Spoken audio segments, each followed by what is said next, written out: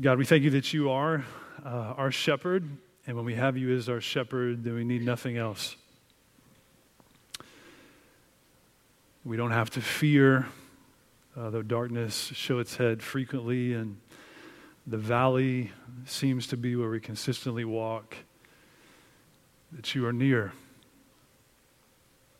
You are by our side, and you're faithful to walk with us. You don't merely send us there, but you go with us. And Jesus, we know that most clearly by the fact that you came into darkness, that you'd entered into the valley of human history and existence. And you knew our darkness and so much more. You knew the pain of ridicule and abandonment, mistreatment, being falsely accused, and ultimately the pain of being condemned when you had done nothing wrong. And so I pray that we, for particular people in this room that need to be acquainted with, reminded of your nearness, I pray that that song will remind us of just that. And I pray now that you be near to us through your Spirit as your word is proclaimed, that this section in the book of James would not just merely be helpful to us, but would transform the way that we live. So Spirit of God, do you work among us as your people. Help us to be humble and hungry to hear what you have for us. Give us faith to believe where we are tempted to be dismissive. Give us clarity and wisdom where we're confused. And I pray that specifically that the wisdom from above would increase in our lives as your people as we look at that this morning. In Jesus' name, amen. Amen.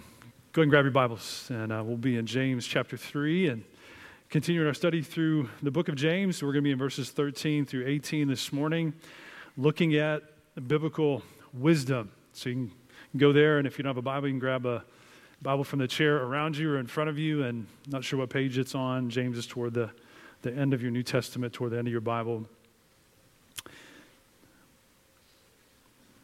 It was the best of times. It was the worst of times. It was the age of wisdom. It was the age of foolishness. It was a season of light, and it was the season of darkness. It was the spring of hope. It was the winter of despair.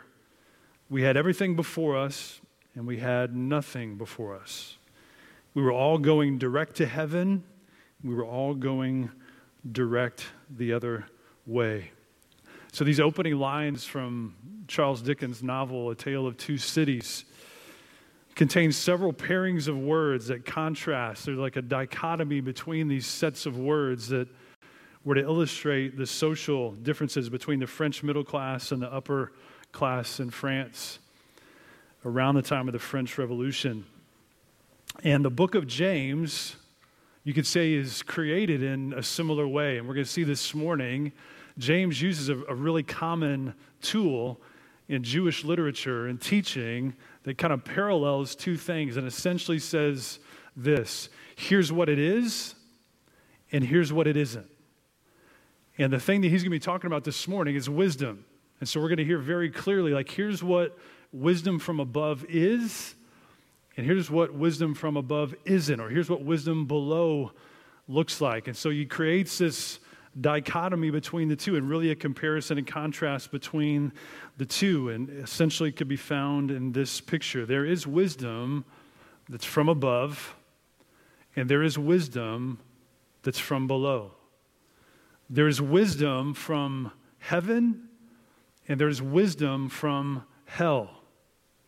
There is a godly wisdom, and there is an ungodly wisdom. And so we're going to hear a lot about those two terms and those two categories. And the main idea I'll give you this morning is that godly wisdom cultivates a godly harvest. And if I could just commend you to ask this question along the way, because this could become very quickly just kind of a word study, because there's a whole lot of descriptors and adjectives for both categories of wisdom. And I'd encourage you to ask yourself, like, what is my wisdom cultivating in me, and what does it cultivate in other people? Because the harvest that's spoken of in both categories has an effect on your life, and it has an effect on those around you. So what is your wisdom cultivating in you, And what's it cultivating in other people? Let's just commit to maybe asking ourselves those questions as we journey through this text. Let's read the whole thing, and then we'll go back and kind of break it up chunk by chunk. In verse 13, this is God's word for us. It says, "Who is wise and understanding among you? By his good conduct, let him show his works in the meekness of wisdom. But if you have bitter jealousy and selfish ambition in your hearts, do not boast and be false to the truth. This is not the wisdom that comes down from above. But that particular type of wisdom is earthly, unspiritual, demonic.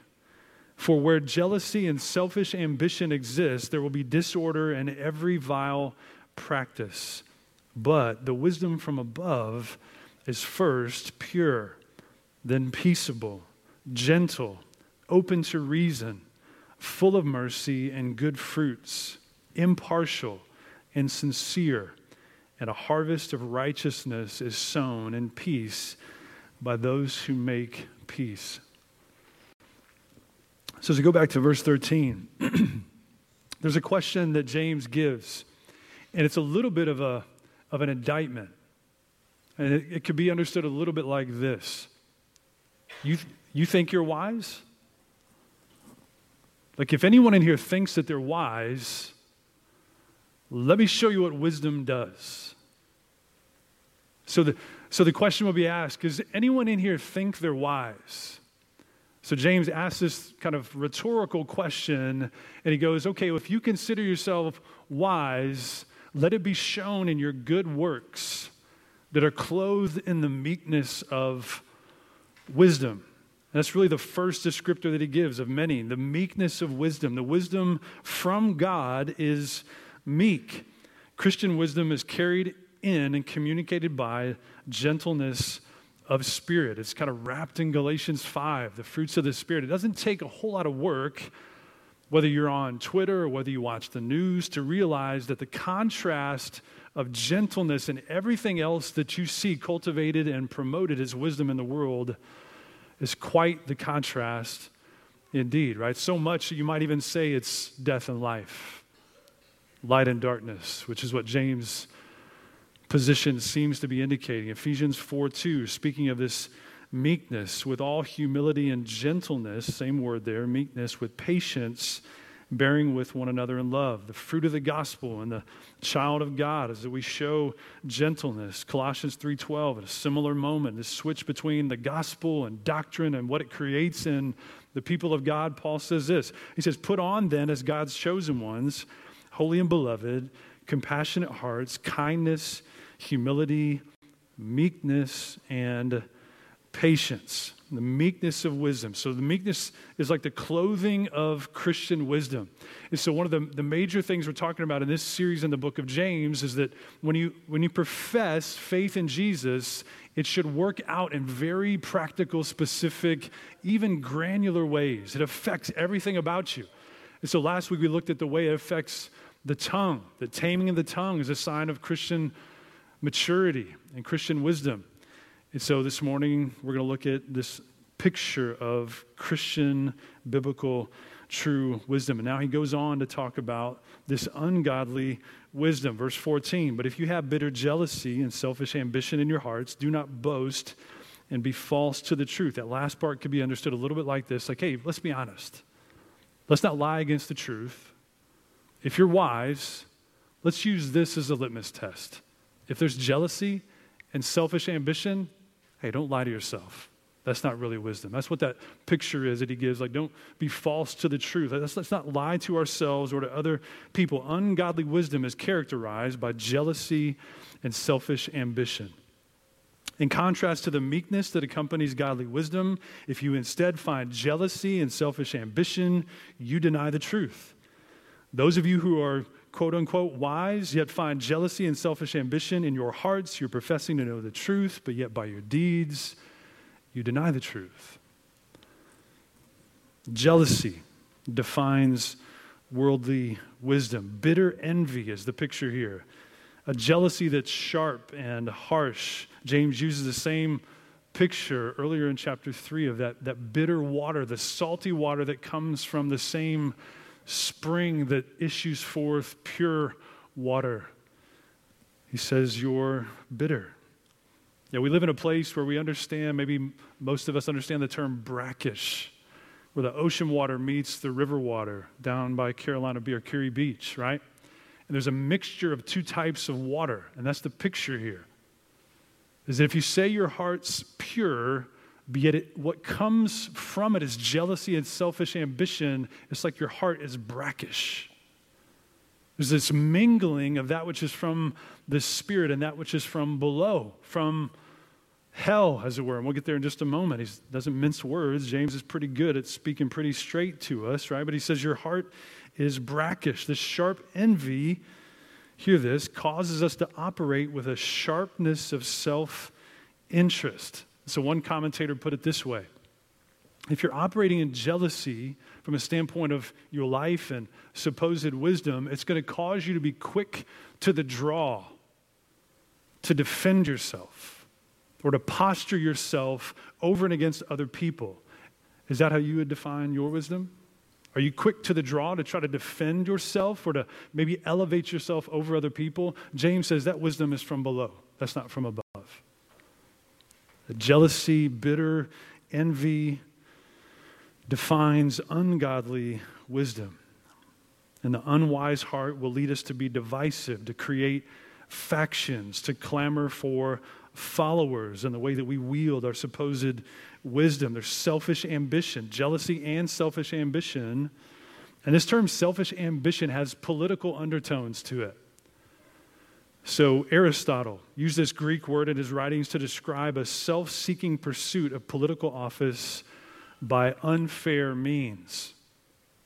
So maybe if we were to put it in our own hearts, our own experience would be something like this: worldly wisdom campaigns for personal gain and notoriety. Maybe you use knowledge, maybe I use knowledge at given points in time to bolster my particular esteem in the eyes of other people, to gain notoriety. That's selfish ambition. Worldly wisdom is a tool to gain ground on competitors. Worldly wisdom is bound up in comparison and rivalry. And pretty interestingly, this Greek word can also be interpreted as, used as a weaver or spinner of wool. So the man or woman who possesses ungodly wisdom will essentially spin the truth to make themselves look great. Like we saw last week how the tongue loves to look great in people's eyes. Worldly wisdom does the same. It seeks to spin the truth, to wrap statements in truth so that, or in falsehood, so that the truth even is ineffective because all it gains is the prominence of the individual and not of God himself. It's ungodly, earthly wisdom. The weaver or the spinner of wool will bob and weave to win the impressionable, using knowledge to lobby for the applause of men. And I think if we pause there, like, I'm going to assume that I'm not the only one guilty of that. Like, we love applause, whether it's like, or affirmation. And the point that James is making is that we can wield what we know in an effort to gain applause. And that's selfish ambition. If your ambition is to make yourself subtly or significantly great in the eyes of other people, guess what happens in that? We rob God of the glory. We rob heaven's king of the fame that he deserves in order to steal a little bit for ourselves. And that's ungodly wisdom. So as you evaluate your own life, how does this hit you? Like, is my motive in sharing wisdom to gain the approval of people or impress them? Do I contend for attention with my knowledge? Do I share things in order to gain applause or adoration from people? And I'm street smart enough to know every single Sunday I get up here, there's a temptation to just this right here. I want you to like me. I want you to think that I'm a good preacher, presenter, speaker. I want you to laugh at my jokes. Why? Because I love applause just like you do. And I think we're fooling ourselves to think that there's not some corner of our lives where we're not guilty of the same dynamic of selfish ambition where we just want a little bit of the notoriety that God himself alone deserves. But this isn't God's way. This isn't God's wisdom. Verse 15, this is not the wisdom that comes down from above. It's earthly, unspiritual, demonic. This earthly wisdom from below is infatuated with the things below. Let me repeat that. The ungodly wisdom from below is infatuated with the things that are below. It has tunnel vision on the temporary. That's what ungodly wisdom does. It only thinks about right now, today, the short term, has no mind for eternal things. But that's not the heart of the believer. So in Christian faith, Jesus comes into our life, we surrender to him, then our eyes and our minds are fixed on eternal things, increasingly so. But no longer do we have tunnel vision on the temporary. We have eyes toward that which is eternal beyond this life. And so in Colossians chapter 3, again, a moment where Paul's expressing this is what happens in the lives of Christians when they come to Jesus. He says, if then you have been raised with Christ, if you're a Christian, seek the things that are above, not the things below, where Christ is seated at the right hand of God. Set your minds on things that are above, not on the things that are on earth. For you have died, and your life is hidden with Christ in God. And when Christ, who is your life, appears, then you also will appear with him in glory. Maybe some of what we should do in moments where we're sharing, speaking, and I couldn't help but think how closely tied the exercise of supposed wisdom is to the tongue, right? Because normally, whether it's in writing or verbally, our professing wisdom comes out through what we say. And so some of what we should do is evaluate our words. Consider the effects of your words and the exercise of your wisdom from an eternal perspective. Is this going to result in blessing, grace, peace? Is it going to build up those who hear me? Like, is me exercising this supposed knowledge and wisdom going to help those who hear? It's earthly. It's unspiritual. Ungodly wisdom is fleshly, driven by natural urges and appetites.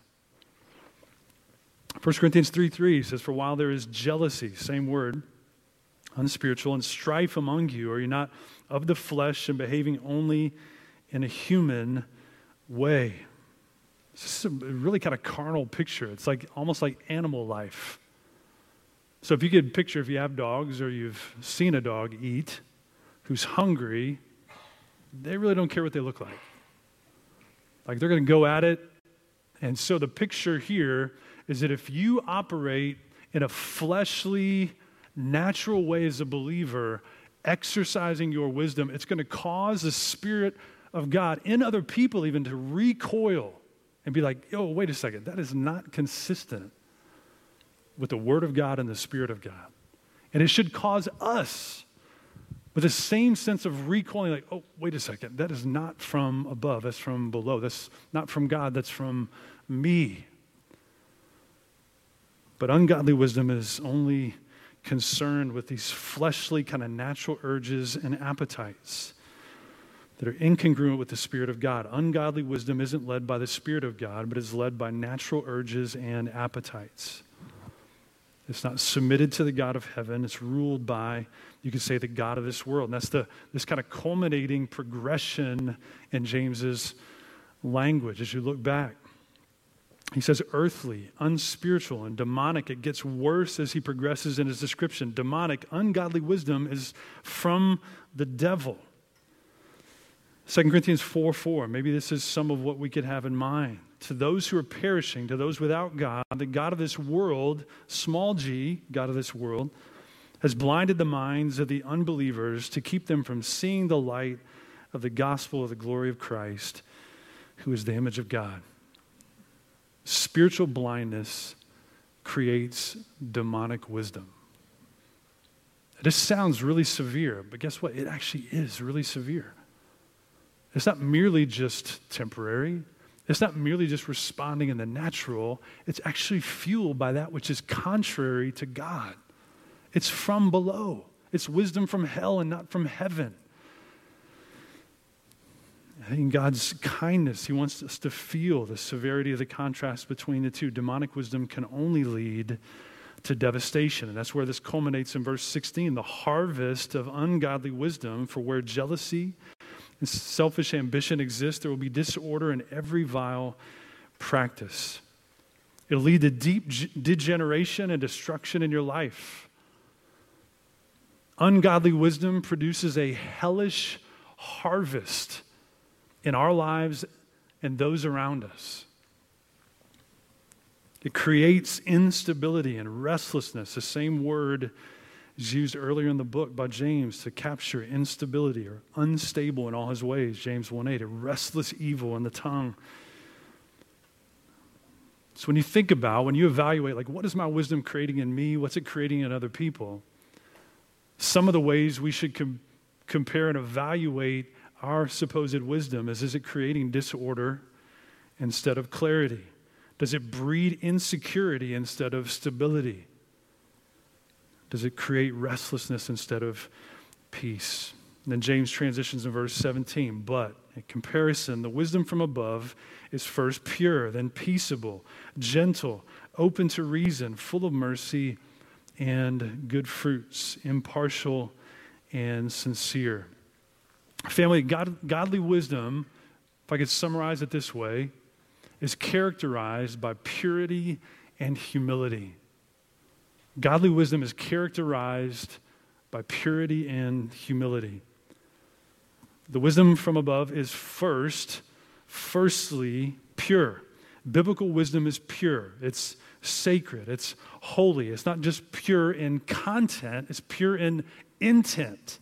It's not just what you say, but why you say it. It's not just what you share, but the motive behind why you share it. Wisdom from above is first pure.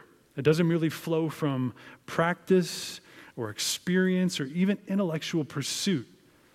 Biblical godly wisdom flows from nearness to God and awareness of his character. And we could say it this way, that wisdom from above starts by looking up. Wisdom, godly wisdom, wisdom from above, wisdom from heaven starts by looking to God himself, the source of all purity, the one who is holy. It shouldn't surprise us that godly wisdom comes down from above, from God himself. Psalm 111 verse 10 says, the fear of the Lord is the beginning of wisdom. All those who practice it have a good understanding. And one of the questions that flows out of this whole section that we should ask is, like, how do I get wisdom? Not just merely what kind of wisdom do I possess, but how do I get the kind of wisdom that is referred to as wisdom from above? And I pray that we'd all have that hunger in our hearts to answer that question this morning. And the answer, firstly, is know God. Seek God. Go to him. Go to the source of purity and holiness, the one who is sacred. Proverbs 2:6, for the Lord gives wisdom. It's from his mouth come knowledge and understanding. A wisdom that's pure, sacred, and holy can only flow from a source that is pure, sacred, and holy. So it shouldn't surprise us that the people in our lives that you probably think of when you think of a wise, like a biblically wise person, I would venture to guess there's nobody in that category in all of our experience that you wouldn't also say is near to God. They walk closely with God. And Moses, who's called the most humble man who ever lived, had this remarkable nearness with the character and the presence of God. Spoke with him, as it were, almost face to face like a friend. Yet the attribute he's known for scripturally is humility. There's a purity and humility in biblical wisdom. Biblical wisdom is also peaceable. It promotes peace and tranquility and rest for those you interact with. Now, there's lots of ways to pursue peace in relationships. I read a story about this couple who had been married for a number of years, and they made a commitment at the beginning of their marriage, and the wife made the commitment that whenever she felt something, she would share it with him. And he made a similar commitment that every time he disagreed with her, he would just go on a walk outside. And when they evaluated over the years how that played out, he said, well, I've spent most of my life outdoors. And that's one way. And that's one way to try to promote peace, but that's not what this is talking about. This isn't some passive, disconnected, hey, if someone disagrees, I'm just going to kind of back away from the fray. Romans 14:19 says, so then let us pursue, action word, pursue what makes for peace and for mutual upbuilding. It's interesting to note in Romans 14:19, Paul is dealing with the issue of how Christians should relate to one another in reference to their personal convictions and freedoms. And his posture is this, like, hey, you've got to work for peace with one another. You've got to work hard. You can't just be passive. So peacekeeping is not merely just kind of removing yourself outdoors to alleviate the discussion, but you need to pursue with humility, with grace, with purity one another to try to pursue upbuilding one another. Biblical wisdom isn't merely concerned on its own perspective or position.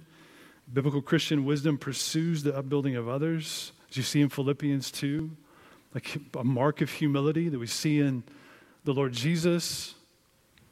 So he didn't consider himself as more important than those that he served. That same attitude is to be in us as those who follow him.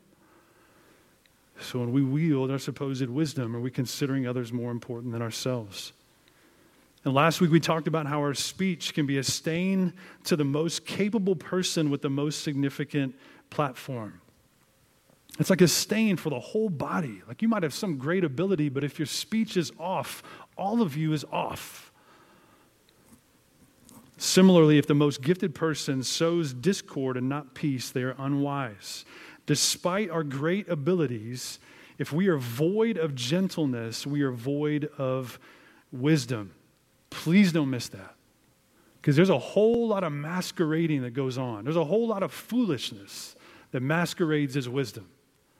There's a whole lot of supposed Christian wisdom that masquerades as biblical wisdom when it's nothing of the sorts. All it does is create factions and seek its own.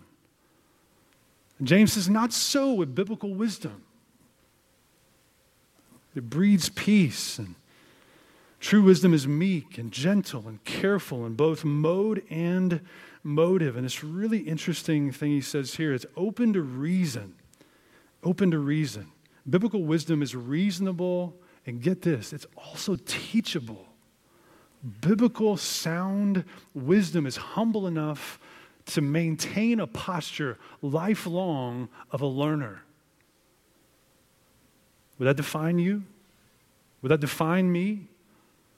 As you live more life and walk with Jesus for longer, do you find yourself occupying the seat of a learner still? Humble enough to hear counsel from others, distrusting in yourself enough to know that you need other people to speak in your life? Because we'll never graduate from that need. In 1 Samuel 25, verse 32 and 33, there's this really interesting interaction with David and Abigail. So Abigail's husband, Nabal, he basically turned down David's men as they asked for a portion of his livestock and wool for an offering. And there's this interaction. David says, hey, go to them. We protected his shepherds. He should treat you kindly. But Nabal was harsh. He was a harsh man. He's known to be harsh. You see that earlier in chapter 25. And so he denies David's men. David's men come back. David's like, hey, what did he say? This is my summary of this. They're like, hey, he's basically just flipped his finger at us. He said, no. He's like, there's no way I'm going to do this. He was harsh, just like you would think someone would be harsh. And David looks at his men. He's like, get your swords. Every man, get your sword.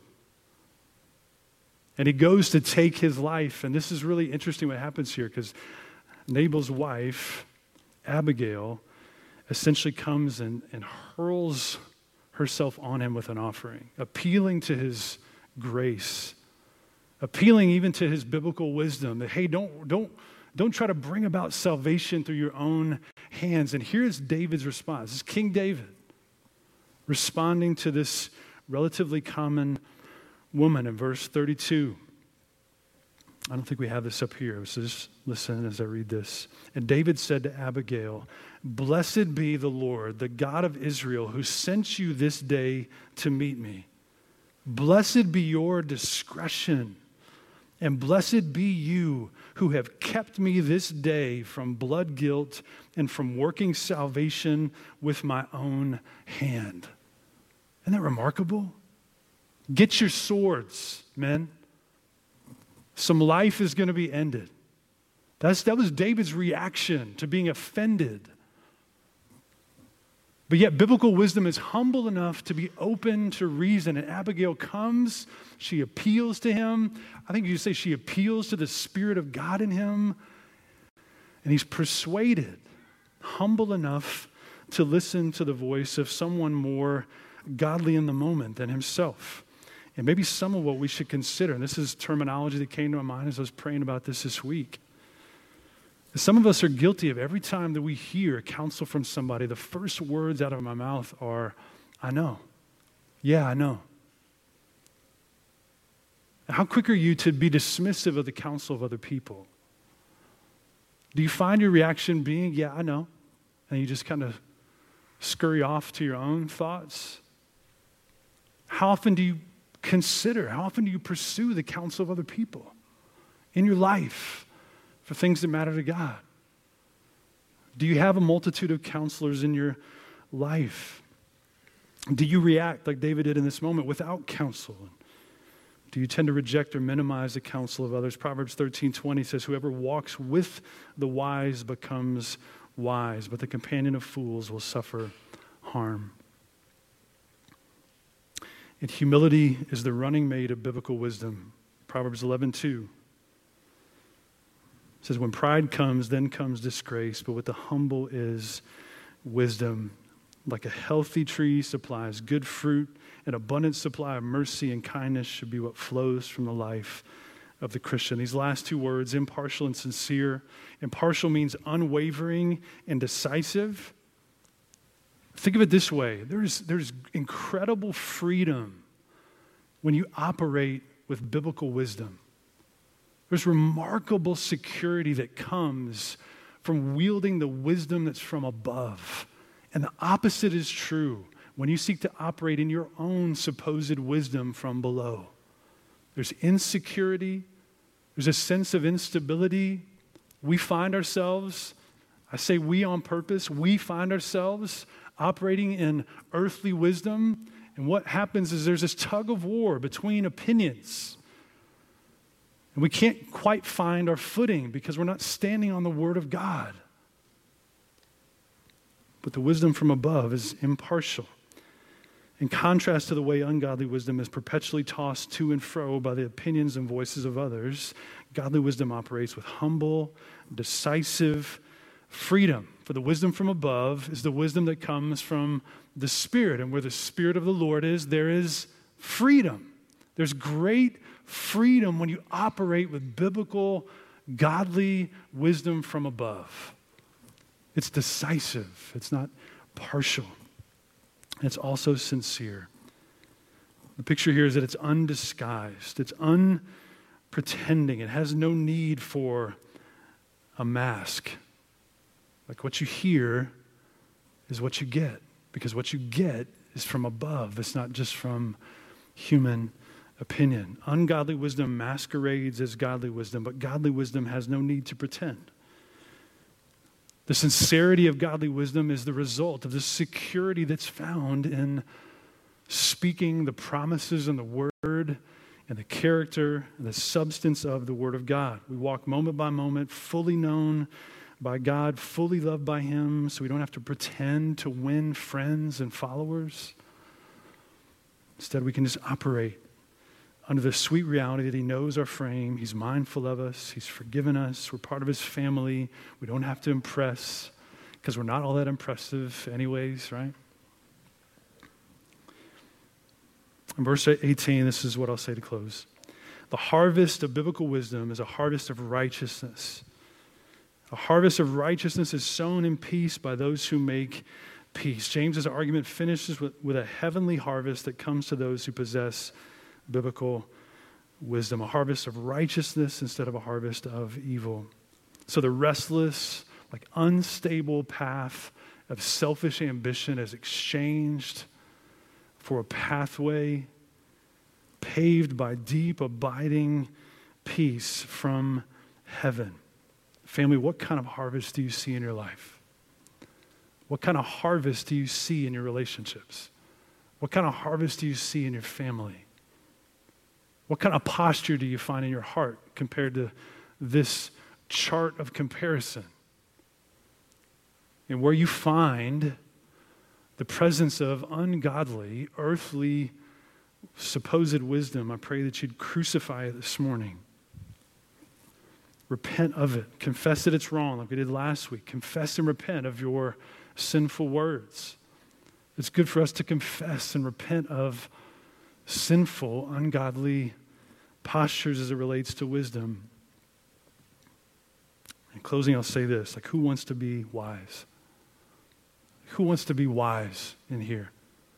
It's good to want to be wise. It's just a matter of what kind of wisdom you want to show.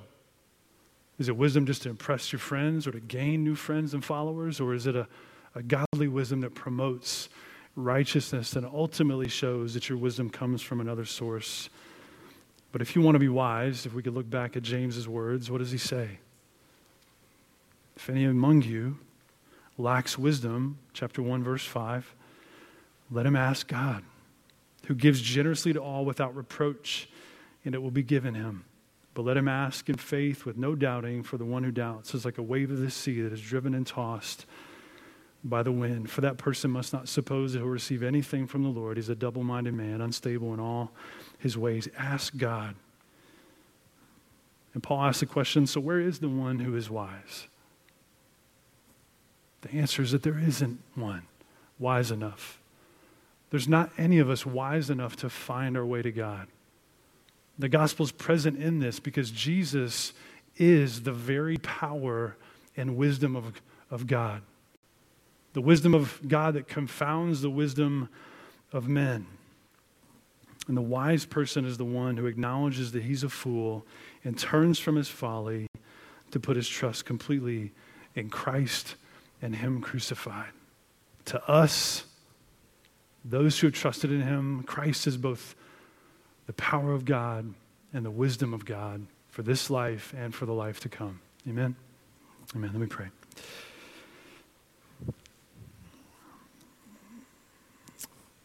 Father, I feel just the ache of so much more that could be said here.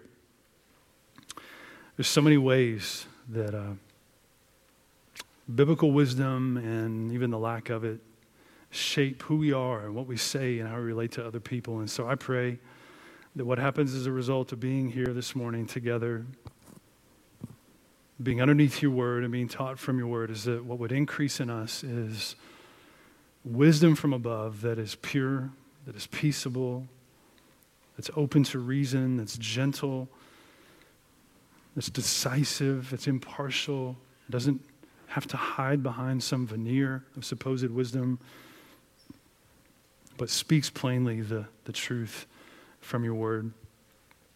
Help us to be aware of the areas that we fail in this. Help us to be aware of our own pride that causes us to posture ourselves to gain the approval of others and abandon biblical wisdom. And I pray that where we feel a sense of conviction, that we'd hurl ourselves once again upon Jesus. We confess to you that those particular behaviors and patterns of life are wrong, and that we'd repent, and that we'd find you once again faithful and just to forgive us and to cleanse us from all unrighteousness. Please increase in us godly wisdom, that your glory would increase in us as well.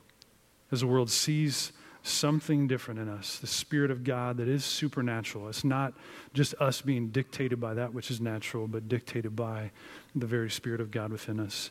We love you. We trust you to do these things for your glory, for our good. In Jesus' name, amen.